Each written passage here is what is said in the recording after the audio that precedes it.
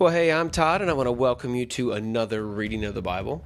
We're going to jump back into Acts chapter 9, verse 7, but let me set the stage. Saul is on his way to Damascus. He's got warrants to kill, drag out, and persecute all of the Christians, the men and women he finds there who are believers.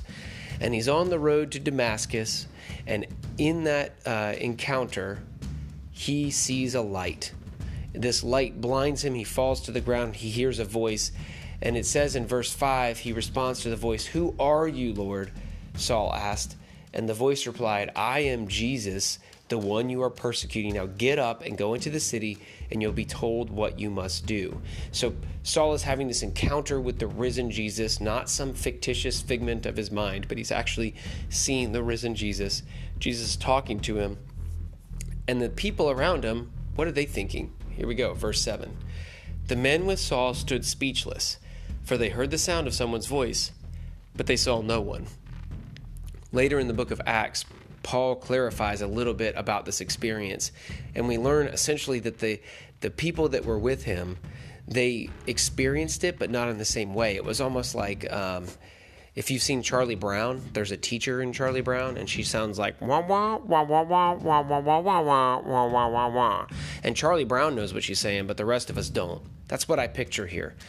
Saul knows exactly what Jesus is saying to him, but everybody else doesn't understand. And I don't know why that is. I don't know what happens there, but maybe if I were to make a conjecture, it would be Saul, his heart is in the right place to hear from Jesus. Jesus is coming to specifically talk directly to Saul. Think about Saul being present in the Sanhedrin, and he hears Stephen's testimony, and he looks, and Stephen is actually looking up into heaven and seeing Jesus, and maybe there's a part of Saul that the Holy Spirit was working on that was going, man, I wonder if that guy's right. I wonder if I might have that connection with Jesus. I've heard about all these apostles, Peter and John, have now come in and testified, and I've heard them testifying that they had an encounter with the risen Jesus. I wonder if that's possible for me. It doesn't say that, but I'm just making that conjecture that I wonder if that was part of Saul's heart, and maybe it wasn't for the people around. So what happens? Verse 8, Saul picked himself up off the ground, but when he opened his eyes, he was blind. So his companions led him by the hand to Damascus. Now he has to decide, am I going to go into Damascus and do what I was going to do? Am I going to go into Damascus as Jesus told me and I'm going to wait? Or am I going to return back to Jerusalem? And we see he chooses to follow what Jesus said. I'm going to go into Damascus and I'm going to wait. And while he's waiting, he's blinded. And something you need to know about Jewish law is if you were deformed in any way, if you were blind, if you were lame, you weren't allowed in the temple. So Saul has to immediately come to the realization, oh my gosh, I can't see. But he also has to come to the realization that he's not going to be able to worship in the temple. If this doesn't go away, he's going to lose some of his connection that he had with God before. He's going to be defiled in a way that he's never really thought about in his life. And so what does he do? Verse 9, he remained there blind for 3 days and did not eat or drink.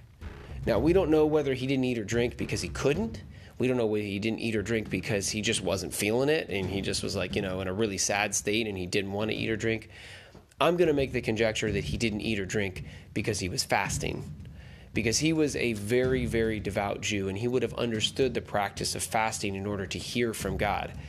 And fasting is not about, not eating so that you lose weight. It's not about showing off that you can withstand not eating for years, whatever. You're not like some kind of super Christian. It's not about that. It's about when you have a hunger in your stomach, you're replacing that hunger with the hunger for God. And you're going to spend that time praying and searching after God. You're going to refocus your attention on the fact that everything you need for your life comes from Him, not from your own body. And food is a key way indicator of that, but it doesn't have to be food. You could fast from something else, say social media. You could fast from something that is taking you further from God and begin to replace that with something that draws you closer to God, like reading the Bible, prayer, spending time with other Christians. So I want to pray for us today. God, you are a God who chases after us. You pursue us in such a mighty way. And yet, so many times we're distracted by the world. And God, just like Saul had this moment, this experience with you where he came in direct contact with the risen Jesus, God, when he has that encounter, we need to know that we can have that encounter daily, that we can come close to you. And I pray that we would each draw back from something in our life.